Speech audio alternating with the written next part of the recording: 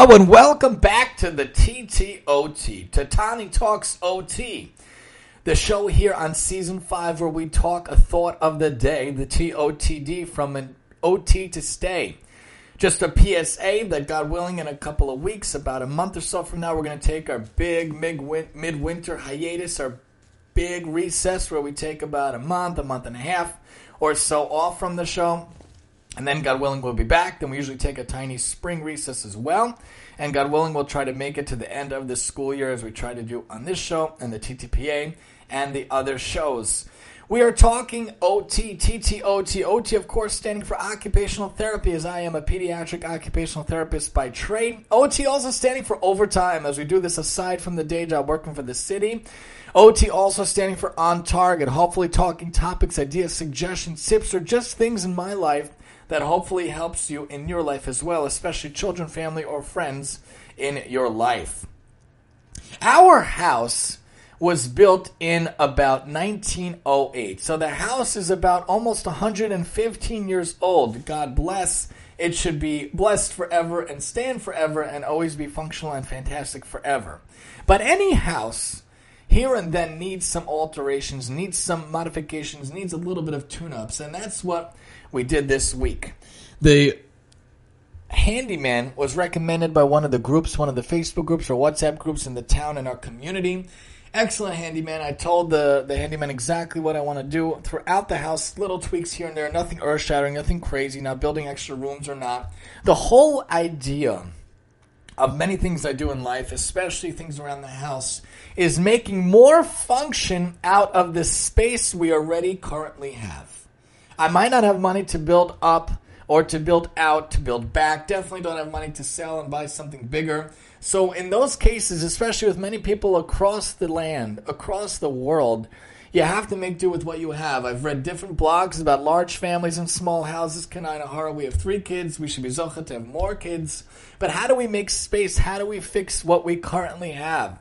And I know my friend grew up in a small 2-bedroom apartment in Brooklyn with 8 kids. Somehow they made do. He was very well adjusted, very happy, very good traits and midos. He didn't complain. So who are we to complain, even if we have quote-unquote small houses or the like?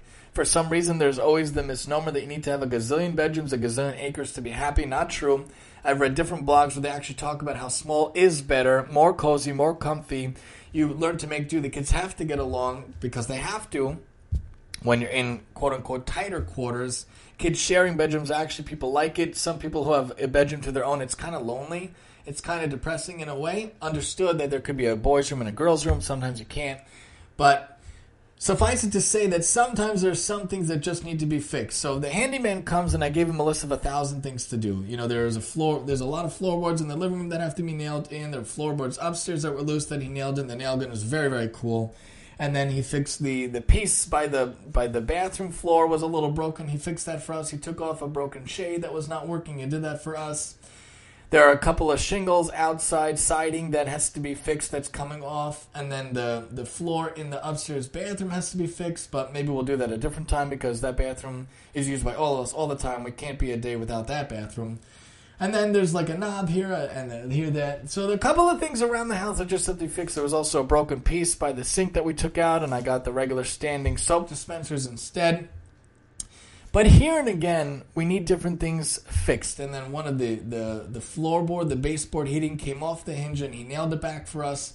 Different things that I can't do, and one of the moldings on the floor he fixed also. Different things that I wouldn't notice, but throughout the years, especially Corona, when I was home a lot for remote, I noticed a lot of things. The rabbi in our community said, the more you're home, the more things you notice need to be fixed. So maybe it's good when we go out to work because we don't notice what needs to be fixed as much. But alas, I saw all these things that have to be fixed and I want it to be fixed. And my main idea of making the most function out of the space you have already is what we talked about a different time. Adding all those hooks to the hook closet, making it 2 shelves, taking off the doors to the boys' closet and making it into a curtain with a rod instead, which I thought was much more functional because the door hinges were always popping off.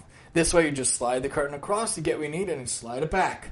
And that's what we did in the coat closet and the game closet in the basement. Ways of making more function out of the space you already have. Taking out a lot of old stuff, putting it in the garage I did the other week. Trying to organize the garage a little bit. putting down the other ottoman, keeping up the ottoman here by the downstairs thing, just making more function out of this space you have. And the current project is the handyman came and he took away the defunct wall, the waste of a space of a wall above the fridge. Because the fridge we have right now is not a fridge that I'm happy with. We were left with it by the previous owner. Maybe they only had a couple of people living in the house, maybe the grown-ups and maybe a nephew and their kid. I don't know who was here.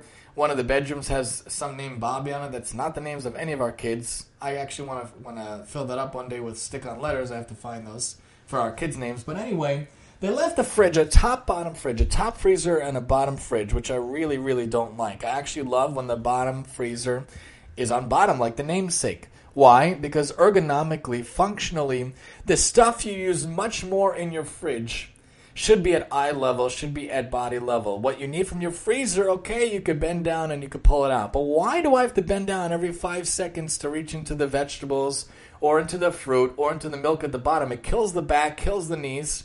Yes, it is better for the kids to reach things on their own, but for the grown-ups, the adults who do the cooking, it's very difficult. And also, when I open the freezer, it's always having something fall out. God forbid it could fall on my foot, it could fall on one of the kids' heads, God forbid, or on their shoulders. Many times things have fallen out very close to them. I don't find it functional, I don't find it practical, I don't find it safe. So my solution was to switch to a bottom freezer. But if we're going to switch to a different freezer and fridge, we needed to have a little more space. Kanai and Hara were 5 people. God willing, we want to be more people in the future. An 18 cubic foot fridge sounds big for Europe, but for America, it's very, very small. They recommend having X amount of cubic feet per family member. They ideally want you to have 25 cubic feet for a family of 5 or 6 or 7. Kanai and Hara, we should all be zocha to have so many kids. But switching to the bottom freezer is what I want to do. So I did a lot of research. Anytime there's something materialistic, I will do tons of research to find something that's the best. That's what I did for the ottoman. That's what I did for when we switched washer-dryer. That's what I did for the chest freezer. That's what I did for when we looked at into the microwave. That's also an oven, and so forth. We did that for that's what is the fridge. And I found this amazing GE fridge that is more cubic feet. So it gives us around 3 more cubic feet of space. It is a slide-out freezer, so you don't have to pop it open and bend down. You see exactly what you get. You could have a built-in ice maker. I don't think we actually want that. It takes away space. And then it has a couple of shelves and a slide-out cheese drawer, which we still have. And that's much more functional. Instead of 18 cubic feet, it's about 21, 20.9. And they make it in the white color, which goes very well with the theme of our kitchen. We've talked about before, our kitchen has brown and white is this color scheme. Brown bottom, white top. Appliances are white. Want to keep with that. It's actually cleaner, easier to clean than stainless steel. People say that the fingerprints and whatnot, when you get the fingerprint resistant, it's actually not good. The alloy in the metal is not good. So the white is actually the best. Of course, it's out of stock. Of course, we have to save up a little bit for the fridge. It's a little bit costly, but that's a way to make the function out of the space. I can't knock down walls. I cannot make bigger on the width. I have to keep it 30-inch wide. I can make it deeper. Instead of 30 inches deep, the fridge can now be 34 inches deep, and yes, it might stick out a little, but that's okay. I don't want it to be caught on the wall when we open it anyway. But what we did, we took away the wall on top of the fridge. Took away a couple of inches to allow for a 69 or 68 or 70-inch fridge, because most fridges nowadays are that high. They don't come in the 65-inch unless you want another 18 cubic foot fridge. But if you're going to get a new one, it should be a little bigger. It should be able to hold a little more, especially on the Sabbath and Yom Tov holidays.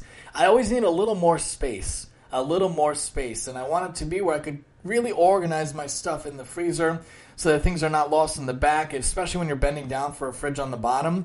It's very easy to lose sight of things and they get caught in the back. People talk about this in blogs. When you have it at eye level, you really could see everything, and that's the idea.